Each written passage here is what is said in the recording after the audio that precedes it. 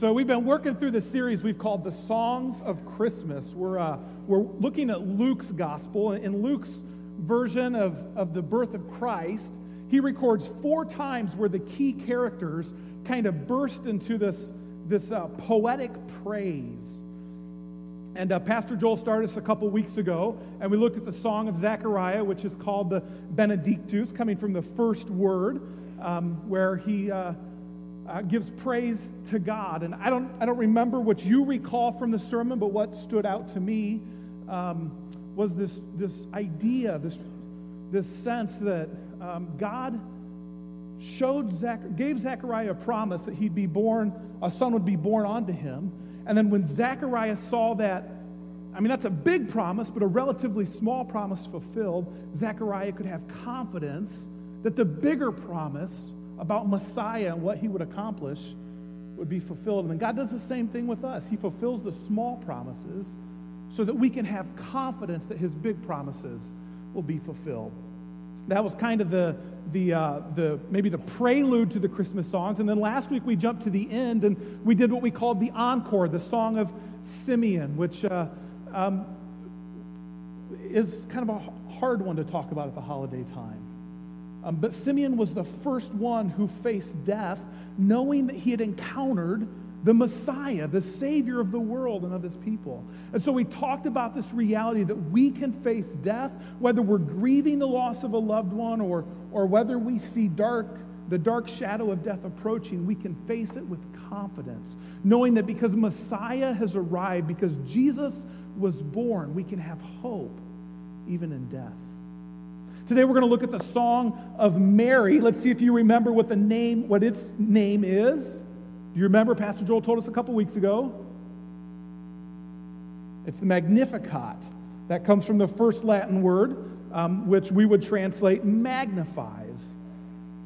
And then next week we'll look at the Song of the Angels. Mary's song is found in Luke chapter 1, verses 46 through 55. And if you want to turn there, we'll read that in a few minutes. But let me just make a comment. Some of us said to me, these aren't really songs. They don't rhyme, and it just seems to be like thoughts stringed together. And there's a sense that that's true, but biblical scholars and theologians call these the songs of Christmas because in form and in structure and even in content, they're a whole lot like what we find in the book of Psalms. And we understand that the book of Psalms was the hymnal for the Jewish worship. And so there's definitely a sense where even perhaps they don't translate well, but these are songs. So today we're going to look at the Songs of Mary, the Song of Mary, the Magnificat. Now the tricky part maybe before we get to that is that Mary's obviously become a household name. If you have Roman Catholic background, then you have a very high view of Mary, or you did growing up and in the church that you grew up in. And even if you don't, even if you've been Protestant your whole life, you've never been Catholic, there's still this sense like she is greatly revered. She is, after all, the mother of our Lord. And that's the way it should be. Jesus said that she should and would be greatly revered and respected. But before we read Mary's song, let's try to imagine the context.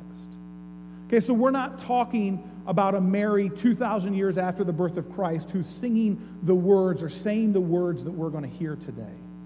We're talking about a young girl who was probably somewhere between 12 and 14 years of age. We'll just say 13 for ease of conversation.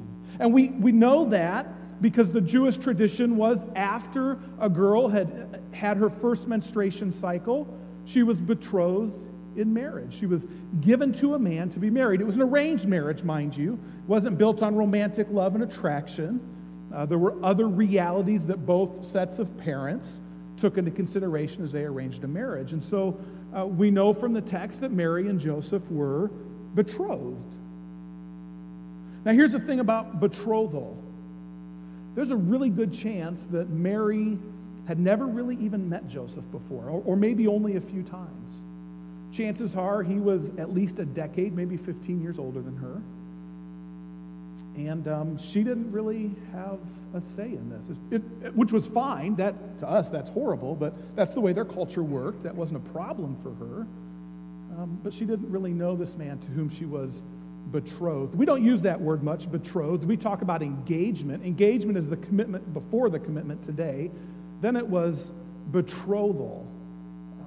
One reality about betrothal perhaps that we miss is that neither Mary nor Joseph could get out of this commitment without legal action. Okay, so in that sense, it's not like our engagement. In our engagement, you can give the ring back and you cancel the flowers and cancel the photographer and cancel the minister and it's off. But in this culture, they were committed for life at this point. So here's a 13-year-old who is legally bound to a man that she may not even really know to be his wife. And suddenly one day, a being appears before her, claiming to be Gabriel, who stands at the throne of God, and says, you know what, Mary? God really, really likes you. He's found a lot of favor with you, and so you're going to give birth to Messiah, the Savior of your people, the one that your people have been waiting for years, for centuries, through you. Now, could you imagine being a 13-year-old going, hold on, I'm not even married. And so what does Mary do when Gabriel says this? Mary says, well, how's that going to work? She actually says in 134, how can this be? I'm a virgin. I've never even been with a man. Now, Pastor Joel pointed out a couple weeks ago that both Zechariah and Mary, when confronted with the news about an unexpected birth, both of them said, what? But I want you to notice that whereas Zechariah, Gabriel heard his question and said, time out, you didn't believe, so now you're going to be mute until the day your son is born. When Mary asked the question, Gabriel didn't condemn her for doubt. He didn't punish her for not believing. So there's something in Mary's question when she says, how can this be? That is a legitimate question. Like mechanically, how's that going to work? I know how these things work. That doesn't work, so how's it going to work? Maybe her question is, well, what's going to happen to me? Because I'm legally bound to this man. And if I'm found to be pregnant now, before we've consummated the marriage, the assumption is going to be that I've had an adulterous affair. At the very least, that's an embarrassing divorce for my family. At the worst, that's death by stoning for me. How is this going to work? And Gabriel's response, do you remember Gabriel's response? The power of the Most High will overshadow you. It's incredible. Gabriel reminds her, you know what? This whole thing is of God. This is God's initiation. This is God's doing. He'll make it work. He'll work out the mechanics. And the Holy Spirit will take care of the details. You be faithful and trust God. And so here we've got this 13-year-old girl betrothed to be married and now told that she is or will soon be pregnant. Now, if you're a 13-year-old girl and you just found out you're pregnant, what's the last thing you want to do? Other than be pregnant? Yes, you don't want to tell your parents. And for Mary, she doesn't want to tell her Chatan, her fiance, Joseph. She doesn't want to do that. So Mary does what kind of makes sense. She gets out of town. The angel had told her that Aunt Elizabeth is also pregnant. And so Mary's going, well, hold on a second. If Aunt Elizabeth is too old to be pregnant and she's pregnant because an angel appeared to Uncle Zechariah, she's going to get where I'm coming from. I'm going there. And so Mary gets out of town. I can imagine that on her way, she's nervous, she's scared, and she's riding on the cart or she's walking along the road, and it dawns on her, hold on a minute. Aunt Mary is a pastor's wife. She can't get mad at me for this.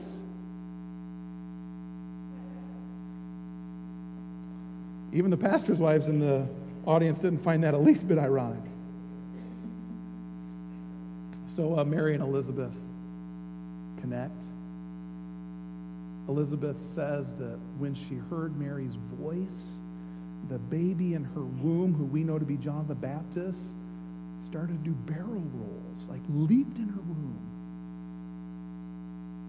So now Mary's going, well, I guess it wasn't a bad dream.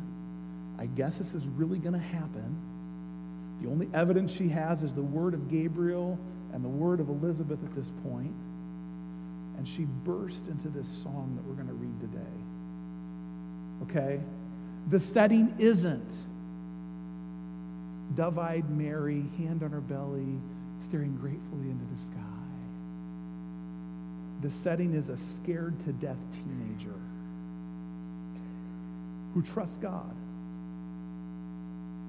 and bursts into this song of praise.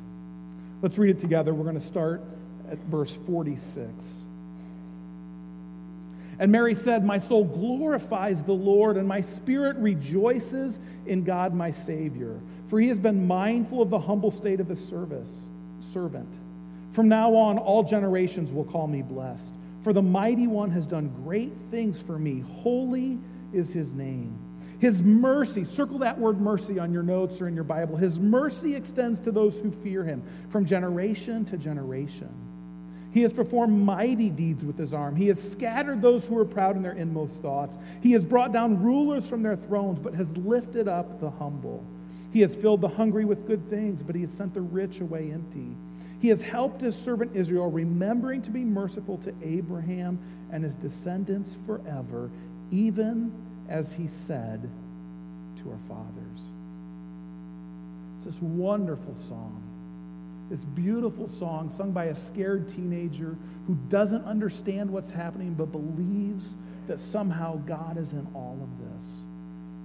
And before we look specifically at the content of her song, I want to ask just two questions. When I'm faced with news that I don't like, that I don't expect, do I have the ability to draw on the entire Bible for God's promises?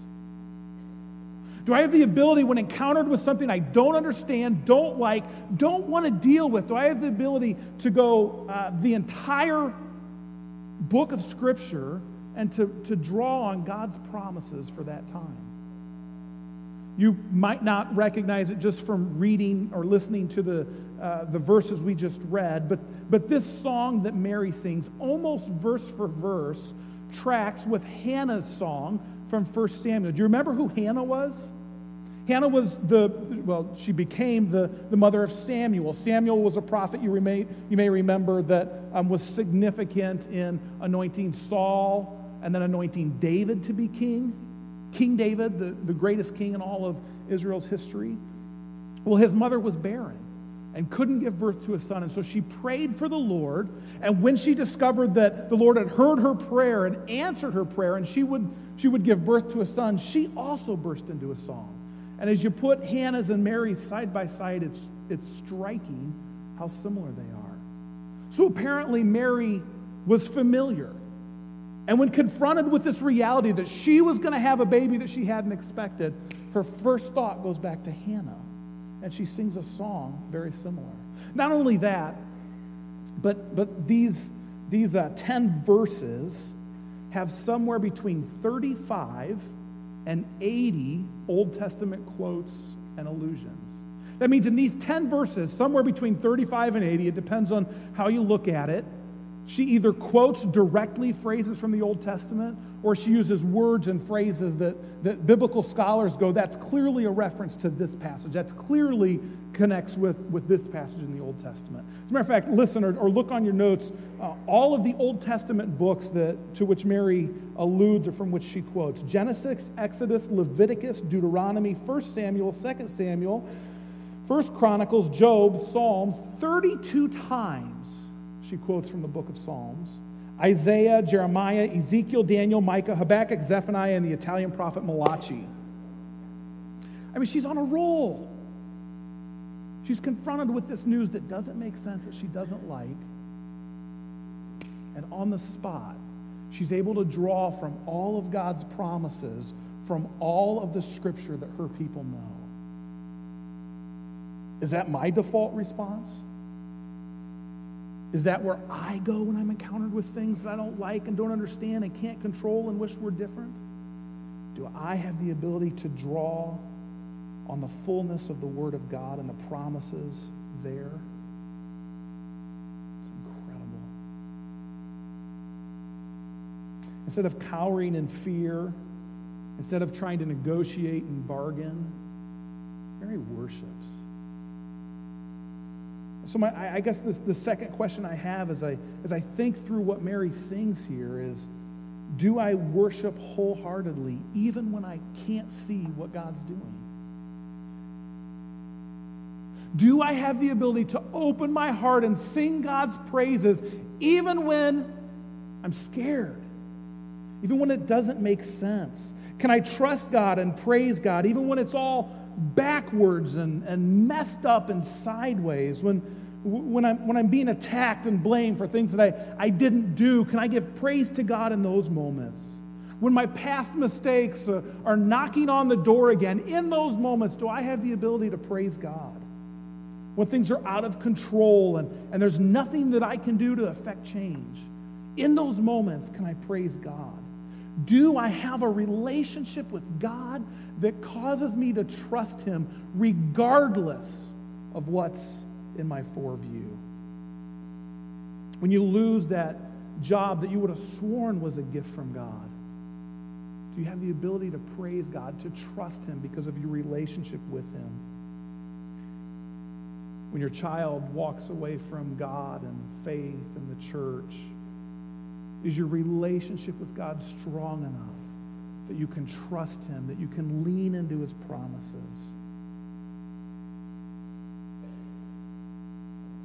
This is perhaps where I was convicted most as I studied this passage and prepared for it.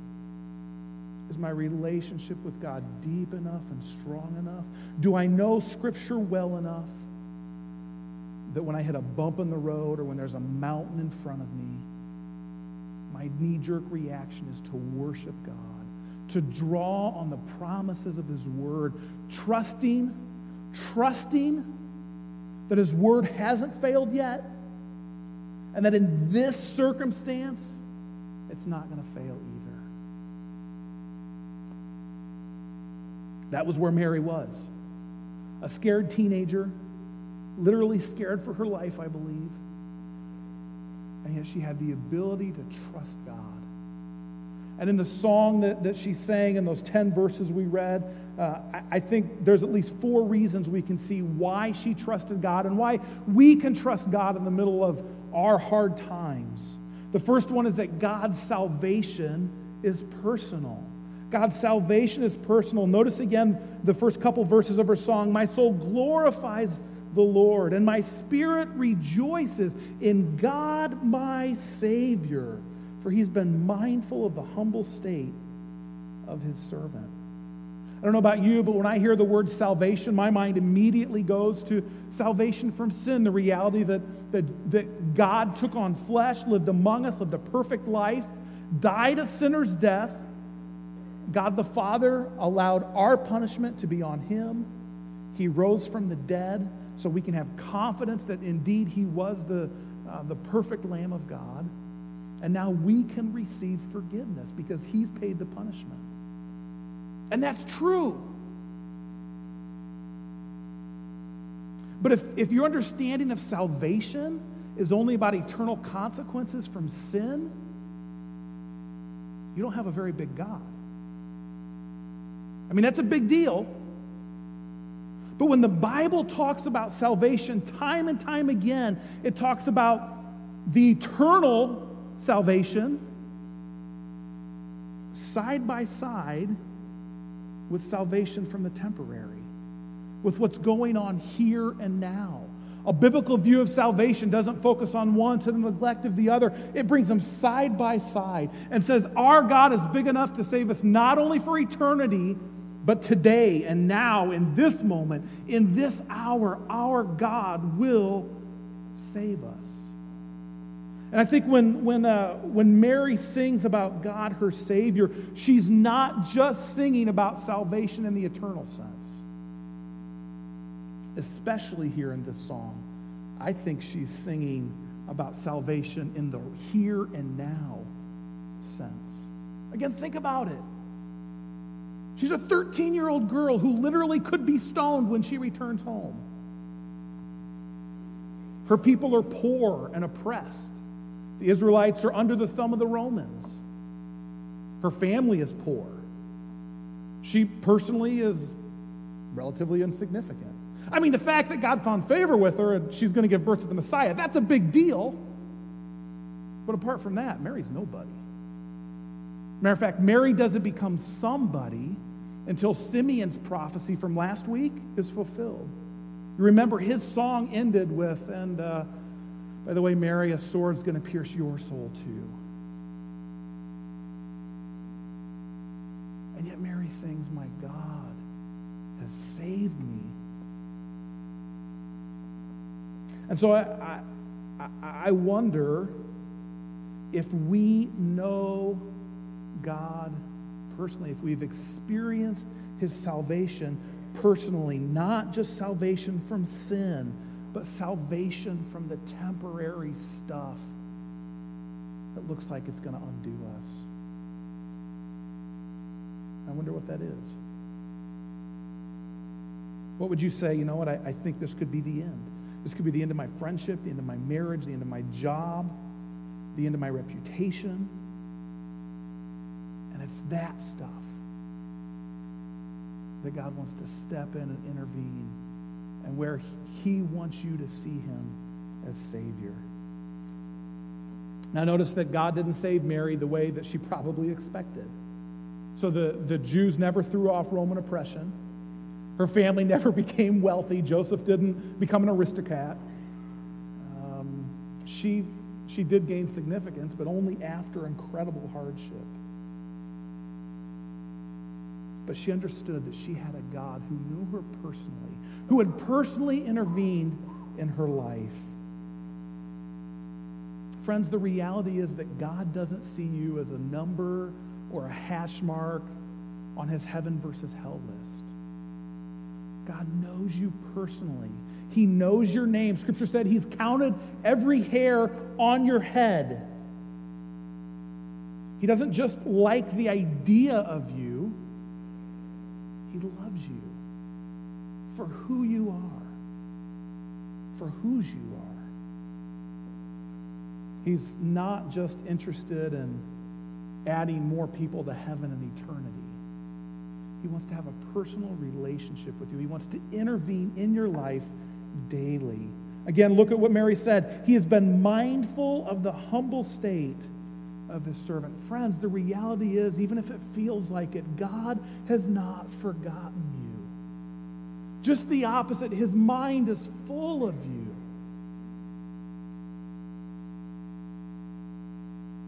He hasn't deprioritized you. He hasn't put you out of his mind. He remembers you. And he wants to intervene in your life. He wants to be mighty for you. Notice what she says in verse 49. For the mighty one has done great things for me. Holy is his name. His mercy extends to those who fear him from generation to generation. Listen, we can trust God in the midst of hard times, not just because his salvation is personal, but because his mercy is overwhelming. Somewhere on your notes or in the margin of your Bible, I want you to circle the word mercy and write this phrase: his love endures forever. You're familiar with that phrase. You've heard it before, yes? Yes? Okay, thank you. Chris has. I appreciate that, Chris. His love endures forever. This refrain is repeated all throughout the Old Testament. As a matter of fact, we closed our Thanksgiving service by reading from the book of Psalms together. And this phrase, his love endures forever, the two words, mercy and the word love from that phrase are the same word. And it's such a big word that scholars go back and forth on how do we really translate this. Is it love? Is it mercy? Is it loving kindness? What is this? But what's clear is that it's not an emotion. It's not like this mindset that God adapts as he looks at us. But this word mercy that Mary uses here, that the Old Testament uses over and over again, is about an action. It's about God specifically stepping in and doing something for us that we could never do ourselves and that we don't even really deserve. Shortly or sometime after President Calvin Coolidge left office, there started to be a story circulating about something that happened when he was president. It seemed to be that he was in a hotel one night as he was on a speaking engagement, and in the middle of the night he awoke, President Coolidge awoke, and discovered there was a cat burglar in his room going through his stuff, seeing what he could take. And calmly, with courage, President Coolidge spoke up and asked the cat burglar not to take his watch chain. There was a little jewel or pendant on the watch chain that had personal meaning to the president, and so he asked him not to take it. And as President Coolidge was able to engage and draw in the cat burglar, he begun to learn that this guy robbing him was actually a local college student. And he didn't have money to pay tuition. He didn't even have money to pay his hotel bill. And President Coolidge discovered that the burglar had taken like $35 out of the president's wallet. The president convinced him to put the money back in the wallet and to give the president back his wallet. The cat burglar did that. And then the president took the money out and gave it to him and said, "This is a loan. Repay me when you have the opportunity." And the president continued to talk to this guy who's robbing him in the middle of the night and convinces him to go back the same way that he had come in so that he could avoid the Secret Service and not be arrested for breaking in and stealing from the president, which the guy does and gets away scot-free. And as the story goes, years down the road, he repaid the loan. I don't know if it's a true story or not, but it's a beautiful picture of God's mercy. That while we were caught red-handed, God stepped in and intervened. And he sent his son to die for us while we were still sinners. But not just mercy again in the eternal sense, but mercy in the here and now. God intervenes in our lives, doing for us what we can't do for ourselves, accomplishing in our lives what we could never accomplish, what we don't deserve. And yet God intervenes because of his mercy. And when you experience the mercy of God, not just mercy to forgive you of the unforgivable, but mercy to intervene in what seems like will undo you, the only word is overwhelming. God's salvation is personal, his mercy is overwhelming, and his ways are shocking. You know, I don't know why it surprises us, but it still seems to. Scripture paints a picture of God from beginning to end who has a soft spot for the marginalized, the oppressed, the overlooked, the downtrodden, the widow, the orphan, the single mom.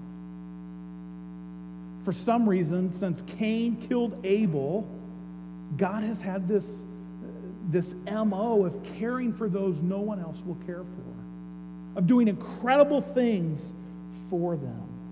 And after he brought Israel out of Egypt, he was constantly pointing back and saying, "Remember, you were slaves in Egypt. You were oppressed, and I stepped in and made a difference. Now do the same for other people." And time again throughout Scripture, God makes it clear that he has a special place in his heart for those who are downtrodden and shoved to the side and forgotten and mistreated, and for those who help them.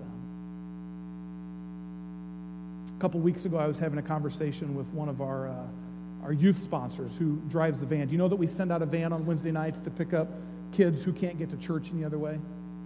Well, he and I were talking, and we were both rather frustrated because we're down to just 2 van drivers on Wednesday nights, which is a problem because if one of them can't show up for some reason, we can't send the van. We have to have 2 adults in the van just to make sure that everyone's safe and there's no concerns, and we've got insurance, and we were both just kind of grinding our teeth and frustrated with this reality of the age that we live in, and that there's weeks when these kids don't get to church. And this youth sponsor, this man I was talking with, he said, "Pastor Earl, several weeks back I asked one of the boys who rides the van, one of the boys that I know, he said, I asked him, 'Why do you come here?' I mean, not like that, like, that's not the way he said it. But like, what is it that brings you to Beulah time week in and week out? He thought maybe it'd be the meal, because of course we have a great meal on Wednesday night. He thought maybe he'd be hanging out with his friends or having fun at youth group, but here's what the boy said.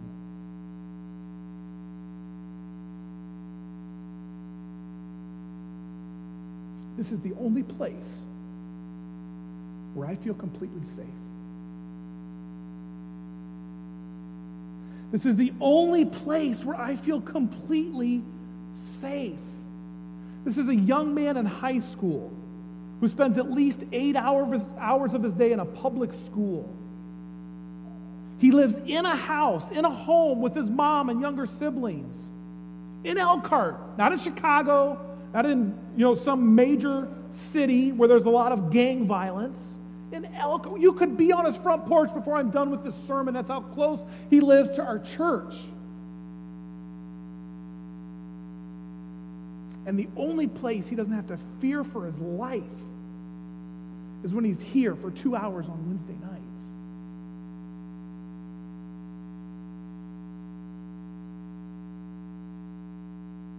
And I'm saying, why is it again that we can't get people to drive the vans to pick up kids?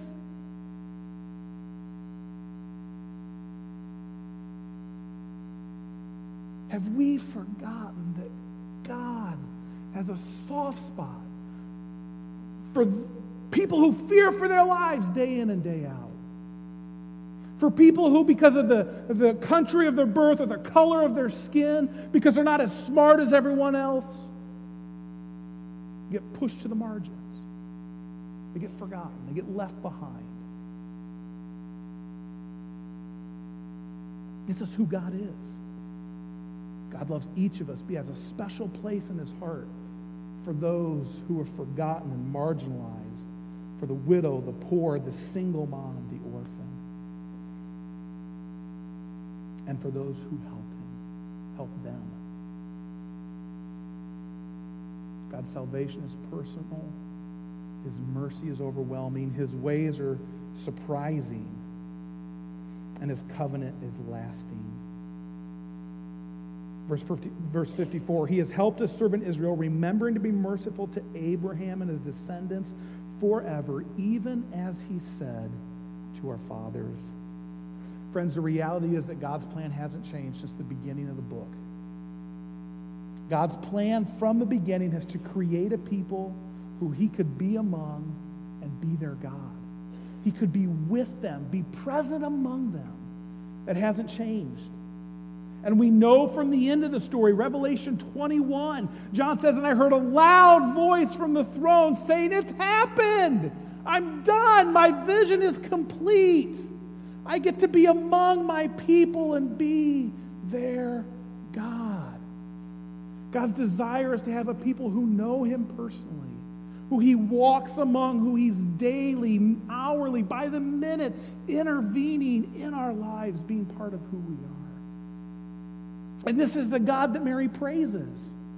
In the midst of news that she didn't know what to do with, that was overwhelming, that seems like this could literally be the end of me, she bursts forth in praise to God because she knew a God whose salvation was personal. She had a relationship with God that wasn't just about a ticket stamp to heaven. She knew a God who had intervened in her life with mercy. She understood that God has a soft spot for those who are overlooked and pushed down and forgotten by everyone else. And she knew that when God makes a promise, when he strikes a covenant, it doesn't matter what we do, he's going to keep it. And so if you're here today and you're saying, Pastor Earl, the truth is I was brought up in the church. And I know all this stuff. I could have preached a sermon better than you, Pastor Earl. But truth be told, I walked away. And I'm here today because Mom twisted my arm, and it's Christmas and all that good stuff.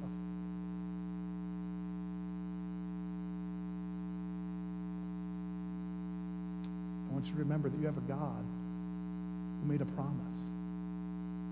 And his promise to you is it doesn't matter how long you've been gone. It doesn't even matter if you came back kicking and screaming. If you'll come back, he'll accept you. He hasn't kept track. He hasn't kept a tally sheet. He loves you, and he wants to be your God, your Savior. He wants you to experience his mercy. Friends, I don't know where you're at. I know the news some of you have encountered. I know it's difficult. But you have a God whose salvation is personal, whose mercy is overwhelming, whose ways are shocking, and whose covenant is lasting. He has not forgotten you. Worship him, cry out to him, trust him, look to him for mercy and salvation. This Christmas season, may you experience the God about whom Mary sang. Will you pray with me?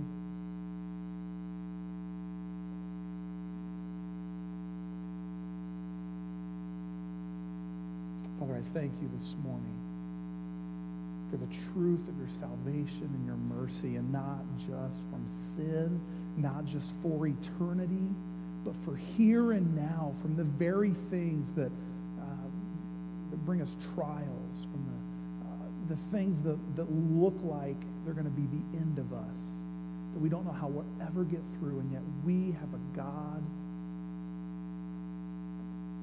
who has promised salvation and who always keeps his promise.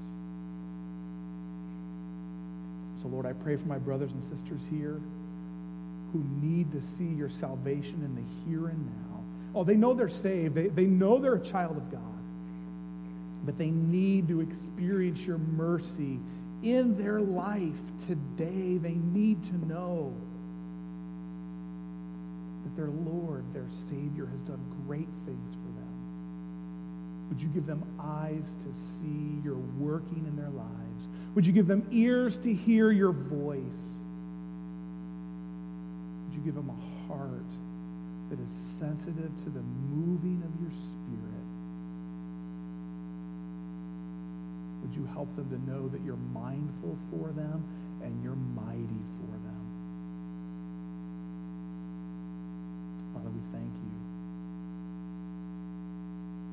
Thank you that we're never forgotten, never pushed too far to the margins, that you don't see us,